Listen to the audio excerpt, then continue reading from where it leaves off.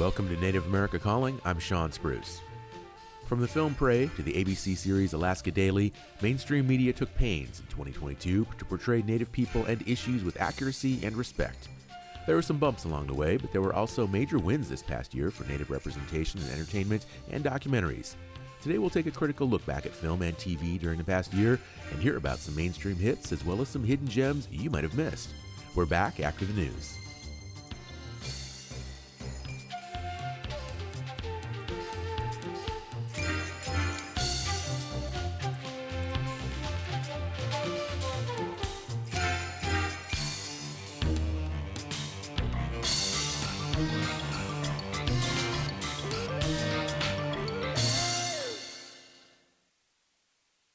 This is National Native News. I'm Antonia Gonzalez.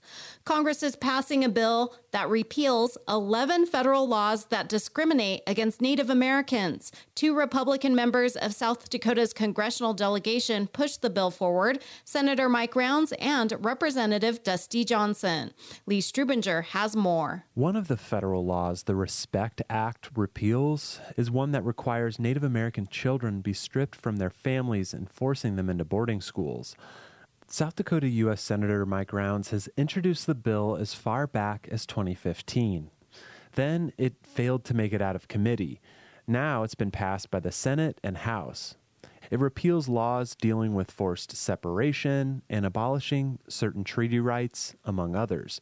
Rounds says he's pleased the bill passed. We need to clean up some of this legislation that's been around for more than a century and that really disrespected Native Americans throughout the United States. And so the opportunity to eliminate these 11 laws, it sends a good message that, number one, not only do we recognize that they were wrong to begin with, but second of all, to do something about it. Round says the bill sends a message to tribes from Congress that it wants to right some wrongs of the past. The bill has support from the Great Plains Tribal Chairmen's Association and National Congress of American Indians. It now heads to President Joe Biden's desk. For National Native News, I'm Lee Strubinger. Meanwhile, a powerful storm can't keep fans from attending the Lakota Nation Invitational in Rapid City. South Dakota Public Broadcasting CJ Keene reports the annual event is as popular as ever. Wind gusts over 60 miles an hour and snow descended upon the entire state, negatively affecting driving conditions the day before the tournament started. Brian Brewer is the founder of the LNI, which is in its 45th year. He says the blizzard brought an unexpected wrinkle. A lot of the fans just came up early. Right now we have fans back home are calling, and they're trying to get up here hopefully tomorrow to watch the games. Many of them are watching it on pay-per-view. Last year, the 4 days, I forget how many we sold for 4 days for pay-per-view. We sold that same number in the first 4 hours of the first day. Brewer says there's a deep connection to the tournament. We have our 3rd generation of kids. And we have boys that are playing, their grandfathers played in the tournament when we first started, So it's really something, and you can see the excitement and how proud they are, representing their school. It's really a good feeling just to watch our kids. Brewer says decades in, the LNI continues to gain popularity. He says finding space for other events is still a challenge. That's despite Rapid City completing a new arena last year. Last year was our first year in the Summit Arena with the addition of the Summit. That has really helped us. There's a lot of other activities that we would like to do, but we don't have enough room. So we're trying to figure out how to get those other venues starting. The LNI runs through this Saturday. For National Native News in Rapid City, I'm CJ Keene. A hospital on the Navajo Nation in Arizona is seeking the public's help as it's being overloaded with patients with the flu, RSV, and COVID-19. The Tuba City Regional Healthcare Corporation says the combination of cases are filling up hospital beds and other hospitals in the state, especially with respiratory illnesses among children. The increased demand in care is putting a strain on the healthcare system, and to deal with the surge, a second clinic has been opened for adult urgent care. Doctors are asking the public to consider their options for care, including telemedicine visits. Health officials are also encouraging people to wear masks in public. A mask mandate on the Navajo reservation is still in place. I'm Antonia Gonzalez.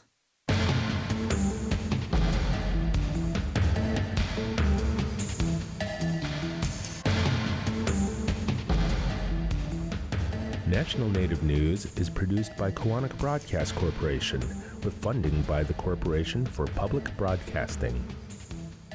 You've probably seen those car ads. Low price, low payments. But when you get to the dealer, there could be a catch. If a dealer isn't honest when it comes to its car ads, tell the Federal Trade Commission at reportfraud.ftc.gov.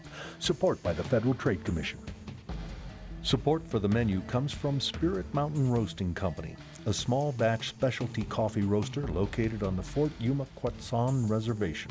Information and online ordering at spiritmountainroasting.com/news.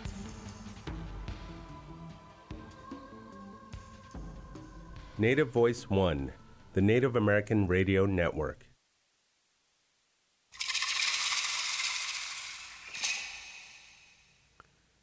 This is Native America Calling. I'm Sean Spruce. There were some major releases in both film and television this year featuring Native talent. There was Season 2 of Reservation Dogs on FX, the Hulu original film Prey, and the AMC series Dark Winds. There was also the miniseries The English that was released on Amazon Prime, and Season 2 of the Peacock Network sitcom Rutherford Falls. Also, there was a wealth of independent shorts, documentaries, feature-length, and experimental films. Today on our show, we'll take a look back at film and TV shows from 2022 from a Native critic's perspective. We'll talk about the major releases and hear about a few that you might have missed. We also want to hear from any Native film entertainment buffs listening today. What films and television did you watch this year that featured Native talent? Join the conversation by calling 1-800-996-2848. That's also 1-800-99-NATIVE, or you can post on our social media. Our Twitter handle is 1-800-99-NATIVE. Joining us first from New York is a voice Native America Calling knows well. Vincent Schilling is an editor of NativeViewpoint.com and a certified Rotten Tomatoes critic. He is Akwesasne Mohawk. Welcome back to NAC, Vince. Hey, thanks so much. I appreciate you moving me up about 600 miles up the coast in Virginia.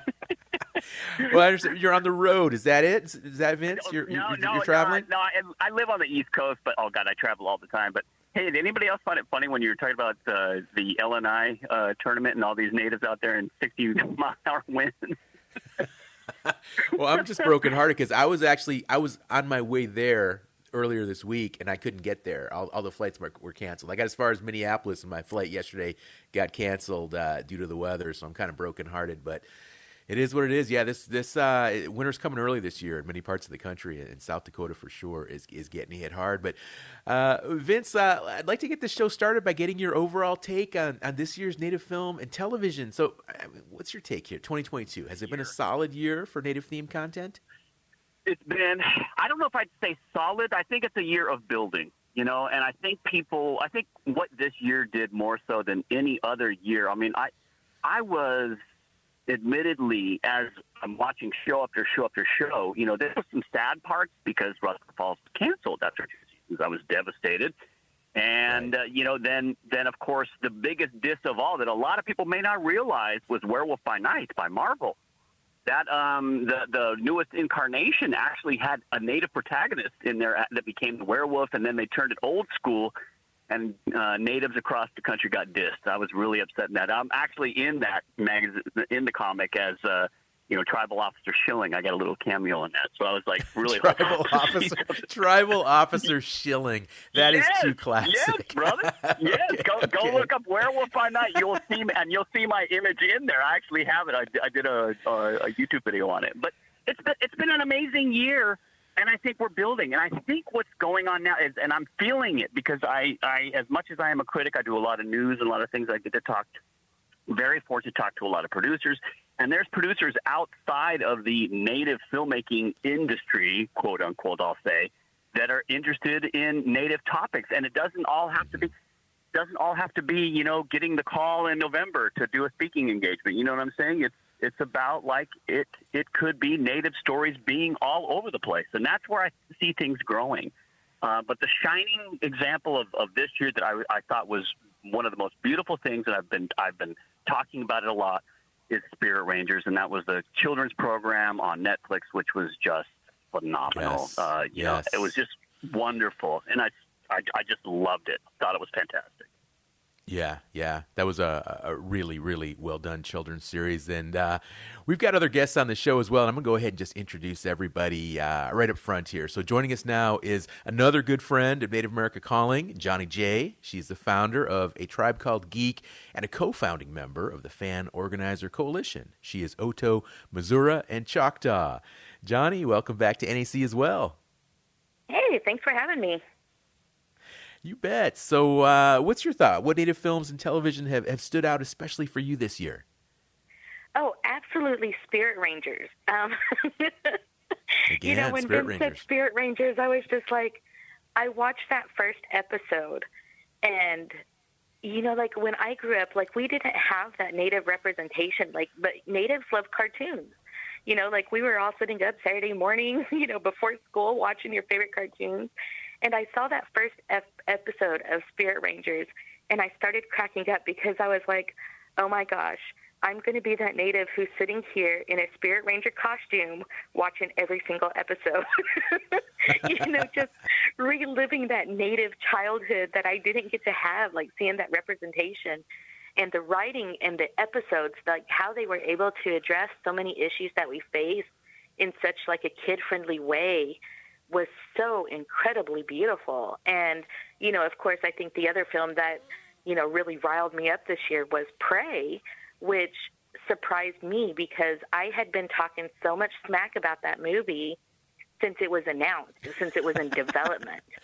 Why were you talking smack about it? I'm sorry, Johnny. Well, the description that they had for it was Comanche woman overcomes traditional gender roles to go against her tribe to become a hero that they need. And, just kind of this weird little mindset. And I was like, oh my gosh, they do not know Comanche women because they are absolutely fierce and they were never just, background, and right. just that kind of that fear of this is going to go so stereotypical, they're, putting white feminism ideas and just putting Native people in those places.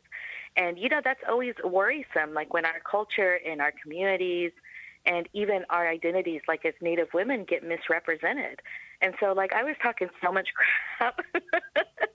And then I got brought on to kind of help with some of the media stuff and, getting to know about the background of how it was developed and, the care that they took with making sure that they included the Comanche people, knowing how they had to change the script, just everything was just phenomenal. They did a really good job of really making sure that Native people were included in every aspect of development. And when the film came out and I watched it, my mind was just blown. And I think what really got me was the credits, which is funny, but I used to live in Lawton, Oklahoma, which is where the Comanche Nation is. And so when the credits started rolling, I could see the names of so many people that I had worked with, so many Comanche scholars getting credited for their contributions to the film. And we never see that ever. And, I was bawling with the credits, and I was like, what the heck? Johnny, I'm going to go ahead and introduce our next guest because he is Comanche, and I want to get his take on this as well. So joining us now from Albuquerque, New Mexico is a new voice on Native America Calling. Jason A. Snap is a writer, critic, and filmmaker. He is Comanche and Muskogee. Jason, I'd like to offer a very warm welcome to you on Native America Calling today. And what are your thoughts? And we hear Johnny comment on Comanche women have always been tough and hardcore, and they were kind of not portrayed properly there in some of those trailer materials and publicity stuff for the film Prey. What was your thought on that? Yeah. Well, first of all, it's good to be here. Comanche women are definitely hardcore for sure. Yes. But I Prey is pretty incredible in my book as far as there's a Comanche producer, Jane Myers, I was on another podcast, Real Indigenous, and we were talking with her, interviewing her, and kind of got the backstory of how she put all that together. The dedication that she had was phenomenal. What I'm most impressed about the movie is the language, the dedication to the Comanche language.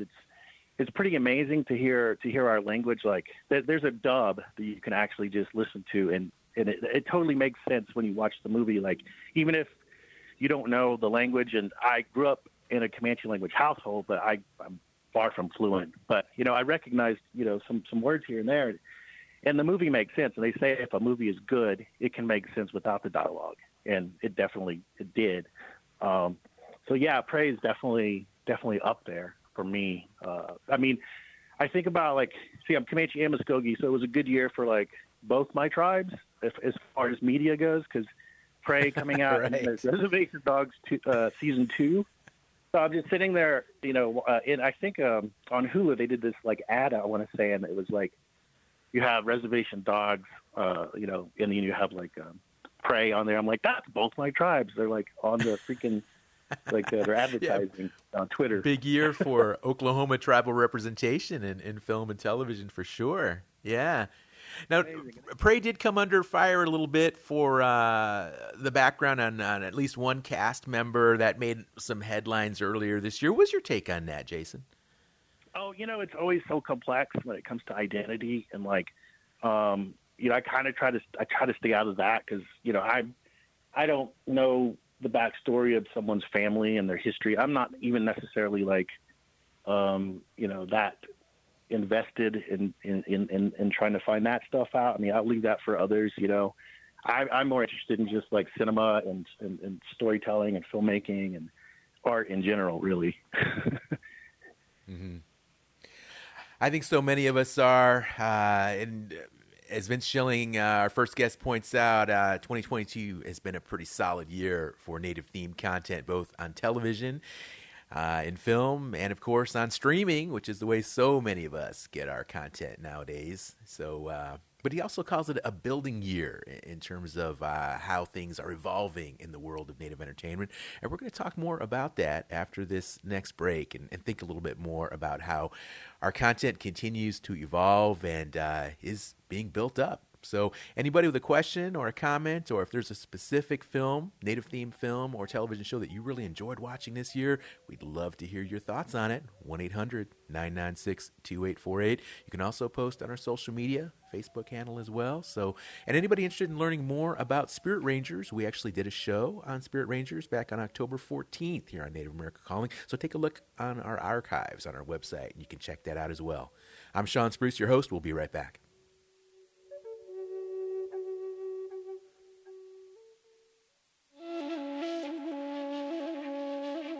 The Muslim religion provides a refuge for a growing number of Native Americans.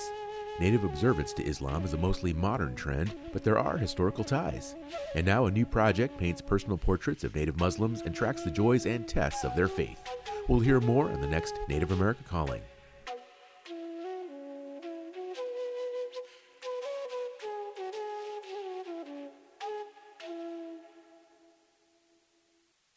Good day.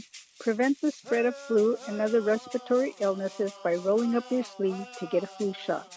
Mask up, sleeve up.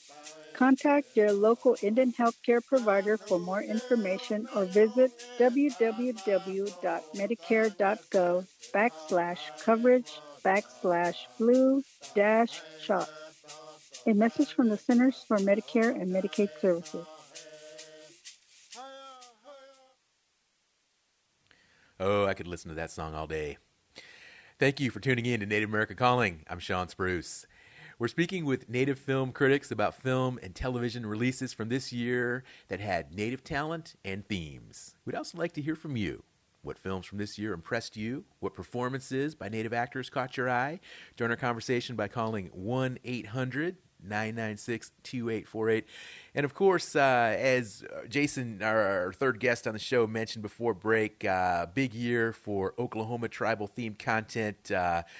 Muskogee, Oklahoma is where the show Res Dogs is filmed, and it's just been such a groundbreaking show. We're into season 2 now, and let's go ahead and listen to a clip from season 2 of Reservation Dogs. This is episode 2, titled Run.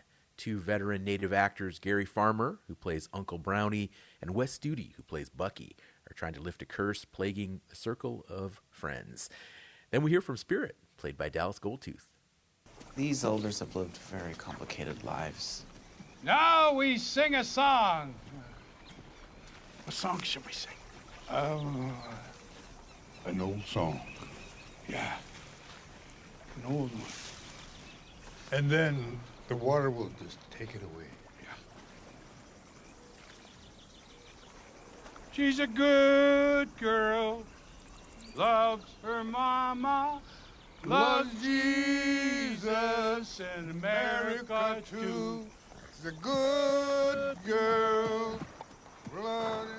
I know the song better than these guys. It goes, it's a long day living in Reseda. There's a freeway run through the yard. I'm a bad boy, 'cause I don't even miss her. I'm a bad boy for breaking her heart. I'm free falling. Yes, I'm free.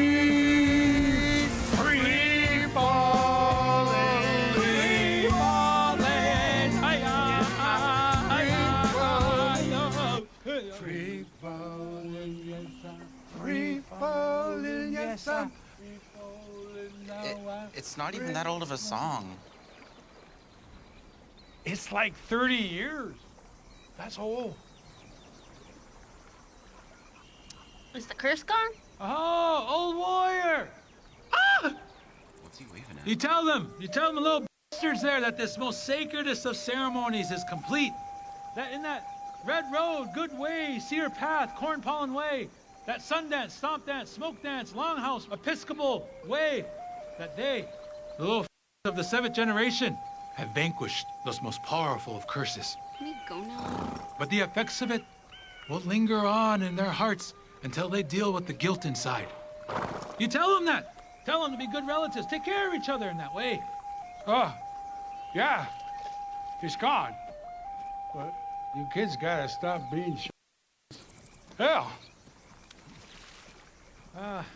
Close enough. Whoa!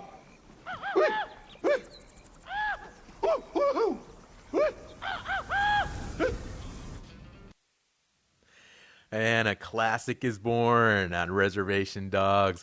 Let's get our guest feedback on this episode, this whole series in general. Let's start off with Vince Schilling. Vince, are you feeling that Tom Petty cover? Yeah. Well, the best part about it is that Sterling knows what he's doing in terms of playing into the expectations of the regular viewing audience, who may not be native, by throwing it out there of like, oh, they're going to choose a native song.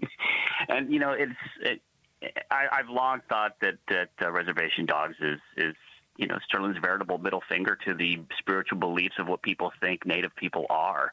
And all these characters just take it that much further. And I think Alora Bell, Willie, Jack, and Cheese are going to be names on Native people's tongues for decades, if not just as long as Smoke Signals. And because you got to admit, Dallas is channeling, Thomas.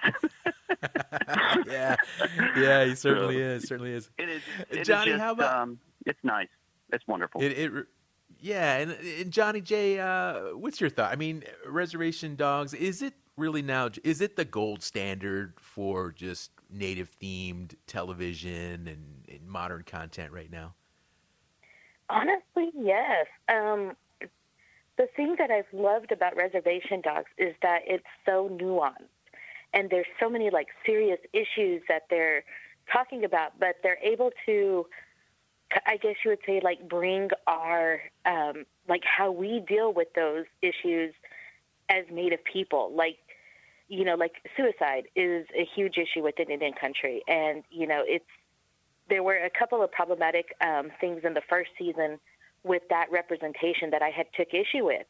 But overall, how they were able to address that and bring in, the crisis of mental health and suicide and how that impacts not just, our youth, but our entire communities in ways that we don't always recognized right away was absolutely brilliant, and how they've carried that over, with season 1, dealing with the aftermath, and then season 2 dealing with the healing of that. And, and just the community level of the humor, because, that's how Natives, we cope with a lot of hard issues is with humor. We laugh. I remember the first time that my partner had gone to a funeral with my family. He was kind of confused because we were sitting around laughing for a majority of the funeral. And I was like, well, that's what we do. Like our funerals, sometimes, yes, the reason we're there, it's tragic, but, once we're there as a community, we're celebrating that person's life. We're celebrating, our strength and, the love that we have for these people, the memories that we have. And I see that throughout Reservation Dogs, and it's absolutely brilliant because it doesn't show us as defeated people. And we get to shine, our humor gets to shine, our brilliance, our hopes, the good stuff gets to shine. And it kind of shows, that, we're not just like these mystical, stereotypical tropes, we're either the good Native or we're the villain. We get to exist as a whole, fully realized human being in these characters, which is why I think they resonate with so many people outside of Indian country as well. Cheese and Willie Jack are just iconic at this point. But also when you're looking at Bear and Laura, there's such a vulnerability there that we often don't get to see as Native people. We don't get to be, soft.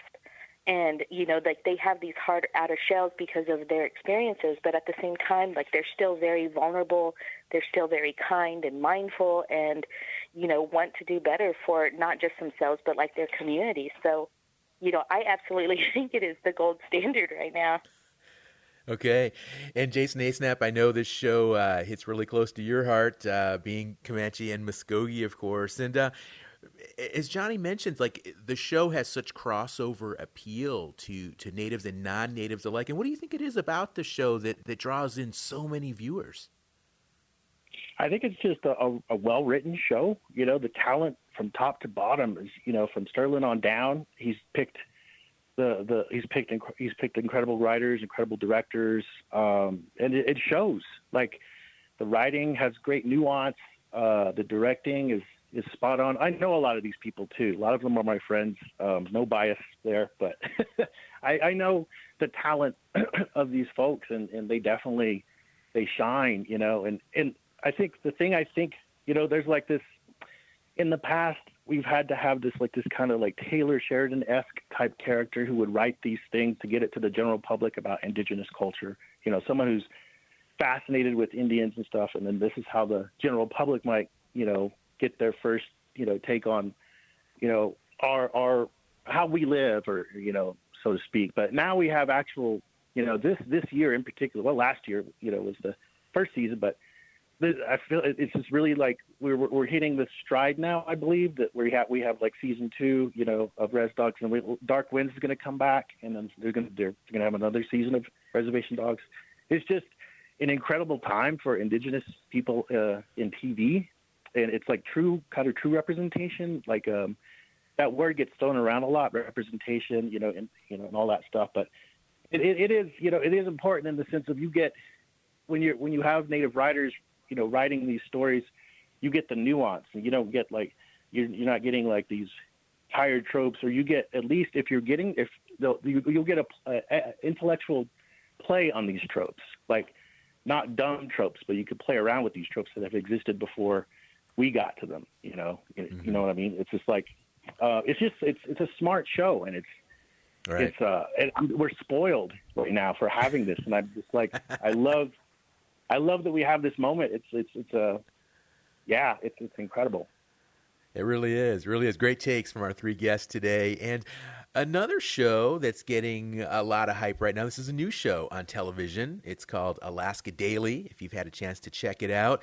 Let's listen to a scene with Eileen Fitzgerald, a character who is played by Hilary Swank, and Rosalind Ross Friendly, a Native actress by the name of Grace Dove. Their editor, played by Jeff Perry, who reminds me a lot of our Native America Calling executive producer Art Hughes. Well, he wants them to work together on a cold case involving a missing Native woman. Well, I can't say I blame her, but that's you, not me. She'll be even more reluctant to talk when she finds out you don't know the place. Unless I send you with one of our other reporters. No way. It'll be helpful. I don't care. I work alone. Do you want to see me? Come in, Roz. Meet Eileen Fitzgerald. Hi. Hi. Rosalind Friendly. Roz, I want to put you on a story with Eileen. Stanley. I'm right in the middle of my story on the governor's task force. You can do both, for now. Could have given me a heads up. Me too, for that matter. Fair enough. Apologies to you both. I still want it to happen, unless one of you wants to step aside. What's the story? Cold case in Meade. A dead woman named Gloria Nunmock. Now they're missing and murdered. Why? Why? Yeah, even if we figure out what happened, no one's gonna do anything about it. Not the cops, not the courts, not the politicians. Then we report on that. You mean that? You'll take it all away? I do. Her death is obviously part of a pattern. We need to prove it, and we need to show who's to blame. Great. So why not just give the whole story to me? For starters, it's my story. Do you know anything about Alaska? That's why it's called investigative reporting. Is that why you're here, to teach us about reporting? She always like this? Yes. Roz, you wanted the State House. You got State House. That's before I knew that doing this story right was an option. Fine, but Eileen is here now, and I want you both on it together. A really interesting aspect of this show, Alaska Daily, is that it portrays MMIW on a TV show. And the series is actually inspired by reporting from the Anchorage Daily News and ProPublica.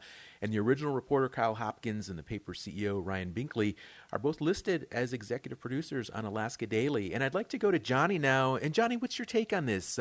Seeing MMIW being focused on such a highly visible platform like a primetime television show. You know, the murdered and missing Indigenous women is really kind of like a touchy subject for me because I have an aunt who is among the murdered and missing Indigenous women. And I used to do a lot of reporting on the murdered and missing Indigenous women. And, you know, in the last couple of years, like I kind of had to step back from that because of the way that it kind of gets used. Like there's a lot, like it's good that it's getting visibility. It's good that people are talking about it. But at the same time, there's a point when it goes from awareness to exploitation. And so when, you know, like watching shows like Alaska, you know, like this, sometimes it's a little bit triggering. Like, yes, we want to see them talking about this issue, but at the same time, like, how are they talking about it? And what respect are they showing to the families whose loved ones who are going through that process of trying to get visibility, of trying to get people to talk about this, to trying to get justice? And, you know, sometimes like when it's just so in your face, like, you know, you don't have time to really deal with your grief. Like you're expected to go straight away from losing your loved one to being an advocate, to having to speak out for it. And, you know, there's so much pressure that gets put on the families of the murdered and missing Indigenous women that we never really give them time to just to reconcile with what it is they're going through. So Johnny, it's a little I'm touchy. Sorry. Yeah, and well, let me ask you a question regarding the show, because you mentioned this fine line between awareness and informative and exploitative. And do you think the show Alaska Daily has crossed over that line from informative to exploitative with regard to MMIW? I think it walks the line. You know, Grace Dove is a phenomenal talent, and, you know, I know that she puts so much care into it because this issue is really important to her as well. But, you know, like I think it really walks the line because of how white-centric it is. You know, it would be different if it was coming from more of a Native perspective, you know, to where we were more of the dominant characters in this film and it was more of our perspectives rather than having it put like, oh, we need a white reporters to report on this. We need white media to report on this. You know, when they're not really looking at getting down to the facts. You know, I know that's how that's oftentimes portrayed. Like, you know, we're doing hard journalism. We're going to find the truth. We're going to get justice. But a lot of times when it boils down to it in the media, it's about profit. It's about getting clicks. It's about getting, you know, advertising shares and, you know, not really any thought to the impact of it. So, you know, I think they walk the line, but I think it's, you know, it's a really well-written show. You know, but for me on a personal level, like I have issue. Yeah, I understand for sure. Well, let's ask Vince Schilling to chime in as well. And you know what? It kind of draws parallels to that movie Wind River that came out a few years ago. And Vince, we got about a minute or so before we got to take a break. But if you could offer some feedback in terms of this fine line that Johnny draws between what we think of as awareness and exploitation. Sure. First of all, I respect Johnny so much. Johnny J is just really wonderful, as well as Jason. And I agree. And I interviewed Grace about this, and I was like, so how do you feel, white savior, how do you feel about this show, Grace? And we were joking about it a little bit. I thought, are you going to use that term anywhere as an angry young Native, journalist? And she was like, I really want to. And but then she told me of how gracious Hilary Swank was, and how they really are working to bring out this message. And ABC actually did, dedicate abc.com/MMIW to give facts about it. So I think Johnny J's assertion that it walks that line is very astute. I agree with her. But although I am glad it is getting attention, I don't like that mentality, that storyline of like that New York journalist has to come in and rescue all the Alaska Natives, in Podunk, Alaska, who wouldn't have known how to do these stories without her. So I did have a problem with that, but they're doing well with it. They're actually doing much better than I thought they would. They are, and I like the way that the Grace Dove character is so tough, and like she's not taking it, right? She's like, hey, you're not going to come in here to my home turf and tell me how to do my job and how to deal with my people. So appreciate that perspective as well. Folks, we're talking about big content this year. Films like Prey, TV series like Dark Winds, Reservation Dogs, Rutherford Falls as well, which was unfortunately canceled. So give us a call, 1-800-996-2848. Support by Indigenous Pact, a healthcare consulting company working to create health equity in Indian country. Indigenous Pact offers solutions to fit the needs of your tribe. Their team, experts in healthcare strategy, policy, and innovation, provides a one-of-a-kind plan to solve the issues specific to your community. Indigenous Pact works to create 3 primary outcomes: healing spaces, healthy citizens, and sustainable economies. More information at indigenouspact.com. You're listening to Native America Calling. I'm Sean Spruce. We're speaking with Native film critics about television and film from this year, and there is still time to join our conversation today. Our number is 1-800-996-2848. That's 1-800-996-2848. Please give us a call. Share your comments on the air. Let's hear now from film critic Elias Gold. He runs the YouTube channel Native Media Theory. He is Dene. Let's take a listen to his top 3 films from this year. I would say films, my top 3 would have to be Prey, Flashback, and I would say the third one is A Long Line of Ladies. That's actually a short documentary. Those 3, for me personally, are my top 3 this year, films-wise. TV shows is a whole other thing. All right. Well, let's go into your favorite TV shows then. What's your favorite, or maybe your top 2 favorites? Yeah, my top 2 would have to be Reservation Dogs, and then Rutherford Falls, and then Dark Winds. Was 2022 a good year for Native film and TV?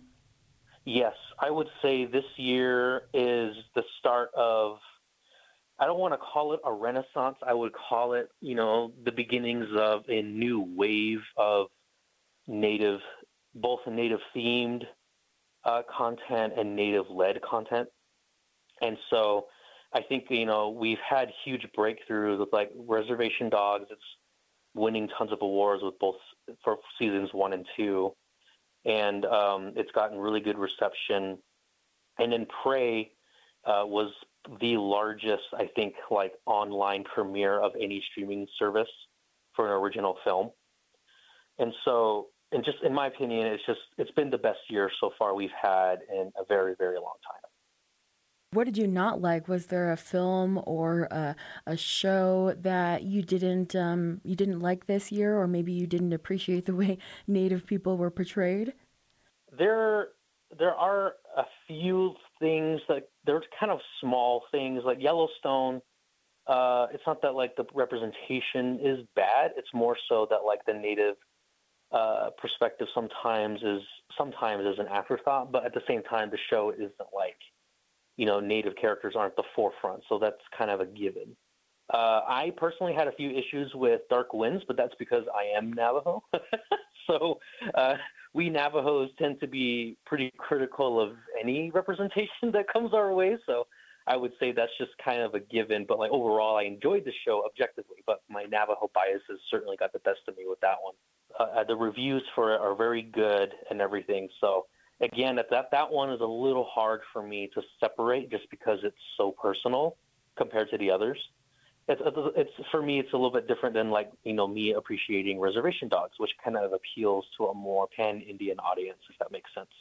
Are you looking forward to any films or shows coming out in 2023?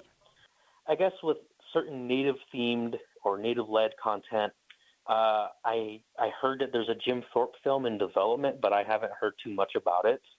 But there's a couple things I have yet to like watch all the way through. There's apparently a TV comedy in Canada.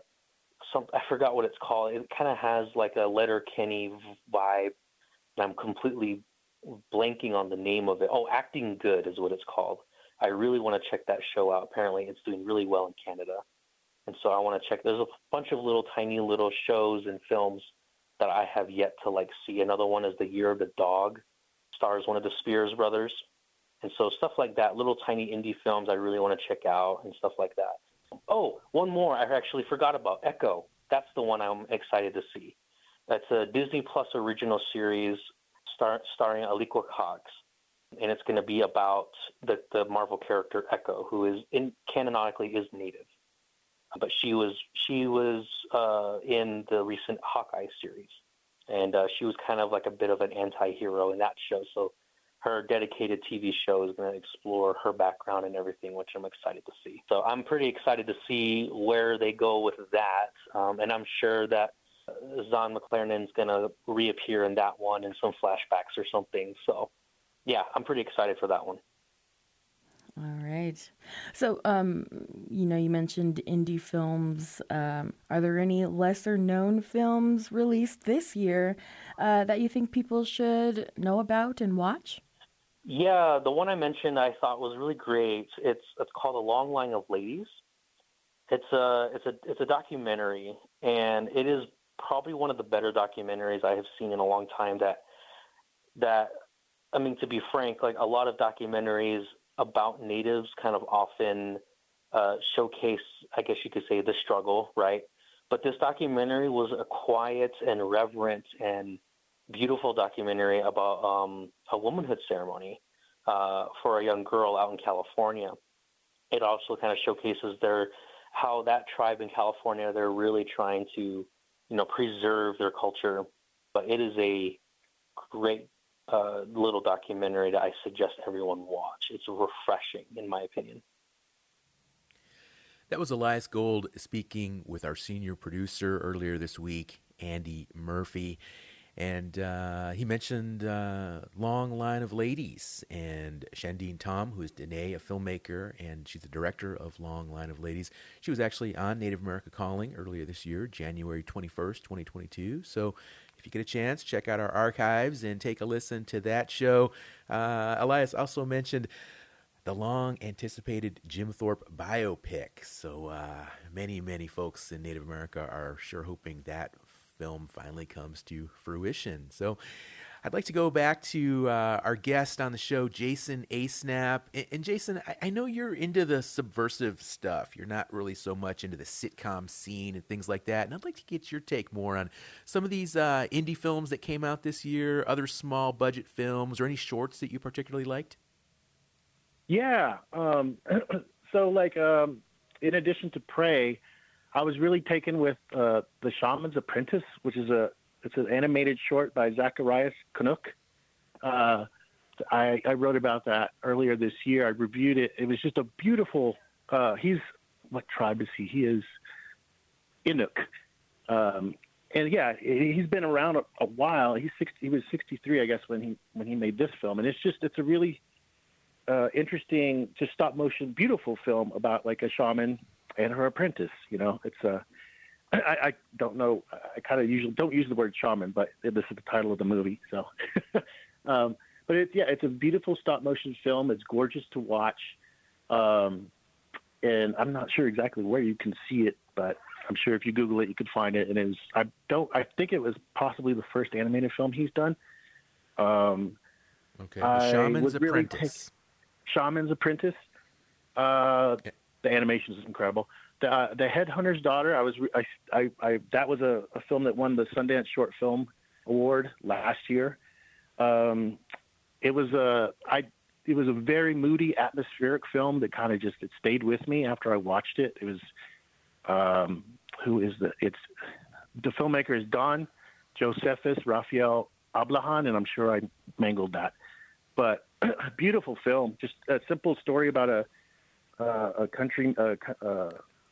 young girl who plays country music and is auditioning for a country music TV show, and it's very atmospheric and moody. You just have to watch it. It stays with you. It stayed with me, and I watched Daughter of a Lost Bird. Finally, I'm kind of resistant to documentaries for some reason. I don't know. It's because kind of like it's usually what the last critic was talking about. Sometimes a lot of documentaries get, they tell truth. A lot of, of our history is dark and though it needs to be told, it's, there's only so much that I can hear or watch. But in this case, Daughter of a Lost Bird, I just want to say it was well done. Brooke Swaney's the filmmaker. She definitely got me back interested in documentaries, or making me believe in documentaries again. And it's about a adopted Lummi woman, Kendra Potter, who is reconnecting to her tribe. Well, 3 recommendations there: Shaman's Apprentice, Headhunter's Daughter, and documentary Daughter of a Lost Bird. Thanks, Jason. And Johnny, how about you? Did you watch a lot of native-themed indie movies or content this year? Yeah, there's a lot of, I think this is the thing that gets missed, is there's a lot of native content that gets produced every year. There's so many short films, so many indie films that we never really get to hear about until later on. One of my favorites was a movie called Bootlegger. And, it has Devery Jacobs, who is just such a phenomenal talent, but it really was such a wonderful movie because it's about 2 women who are basically kind of struggling with alcoholism in the community. You have one lady, it's a dry reservation, so, have one person who's bringing in alcohol in order to survive, to make a living, but then you have another woman who is, trying to reduce alcoholism in the community. And so it kind of brings to head some really hard conversations that we are having and that we do see in our communities now in terms of, can you responsibly have alcohol on a reservation, or should we have dry reservations? So it was a really wonderful way to kind of show that conversation. And, I kind of found out about it by chance. And so, once I watched it, I was just like, why did this not get more traction? And I think the other film is In Our Own Hands by Jennifer Varenchek, and it deals with the murdered and missing Indigenous women, and it's such a and it's more about how we have been kind of forced to take things into our own hands when it comes to our murdered and missing Indigenous women and in finding justice. We can report people missing and nothing gets done, and so it kind of turned that on its head. Okay, well, now you have Native women who are going to step up and do something about this and find their loved one on their own. But it's a wonderful film. And, I think the other film, and it's a short film, and I'm a horror freak. So, Mike J. Marin, who did The Smudging, and there was a film called Demon that he did, but he put together a little short called Mayhem in the Monsterverse. And it's such a cool mashup of these horror icons that we know, like, Nightmare on Elm Street, Friday the 13th, but he kind of creates his own multiverse. And he's taken snapshots with action figures that he has. And this is something that he did, to kind of keep himself busy throughout the pandemic. And what I love about it was it kind of showcases, how our love of, contemporary pop culture kind of like stimulates our indigenous imagination in ways that are very surprising. But Mayhem in the Monsterverse was another little short that, I thought was phenomenal. But, also there's a movie called Burroughs, which is about a young girl who discovers a migrant who got separated from her dad while crossing the border. And, it kind of deals with, the reality of these colonial borders and the violence that we face and how they impact our different communities. And it takes them, I'm going to butcher the name, Tono Otham Nation, and that's where this movie is set. And, if you're not familiar with their history, their communities have been separated by the border to Mexico. They exist on both sides. And so it kind of really brings to head, those conversations and thinking about those borders. But it's a wonderful film. And, man, I would love to see that film getting more traction and more, just engagement, because it's so incredible and it's all first-time talent and it's people from within those communities who are starring in this film. What really comes across from you, Johnny, as well as our other two guests, Vincent and Jason, is just not only is there so much content out there, native theme, but such a wide variety with some of these indie films, some of these shorts, and so many different tribal communities, producers and directors and actors. It's just so comprehensive. And let's go back to Vince Schilling, and we got a couple minutes before we have to wrap up the show. And Vince, I want to ask you, here it is, already mid-December, the year's almost over, next year's coming up. What are you looking forward to watching? Oh, well, definitely Echo. Definitely Echo. I'm a huge Marvel geek, even if I'm mad about the Werewolf by Night thing.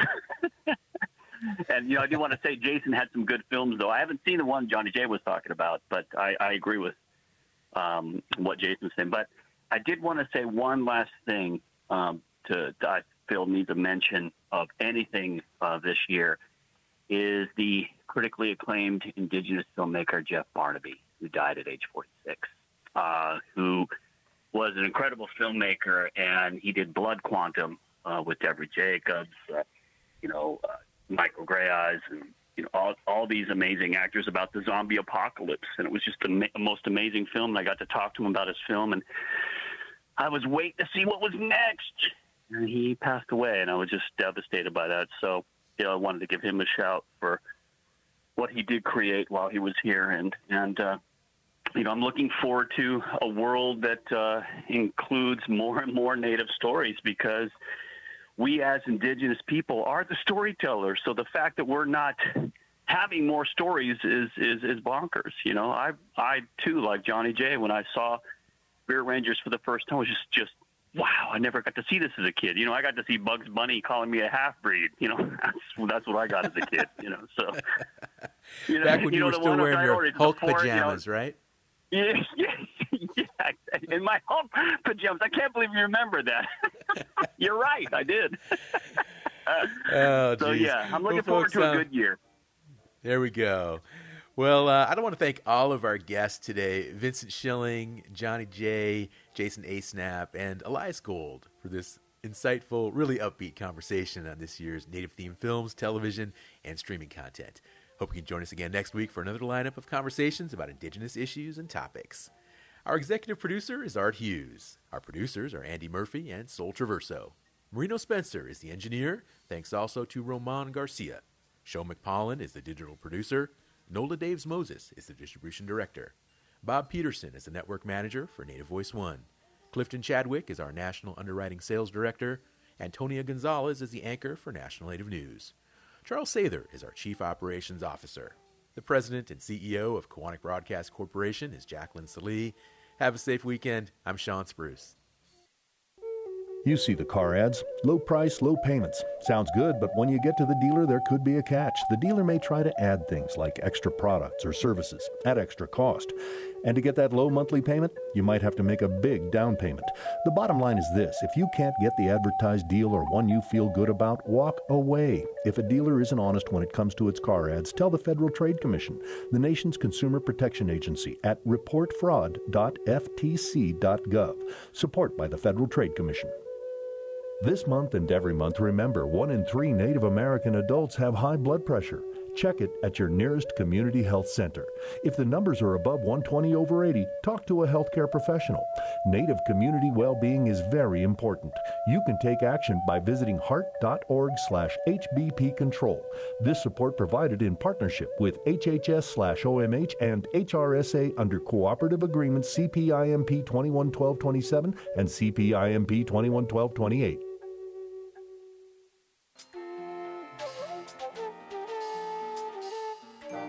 Native America Calling is produced in the Annenberg National Native Voice Studios in Albuquerque, New Mexico by Koahnic Broadcast Corporation, a Native nonprofit media organization.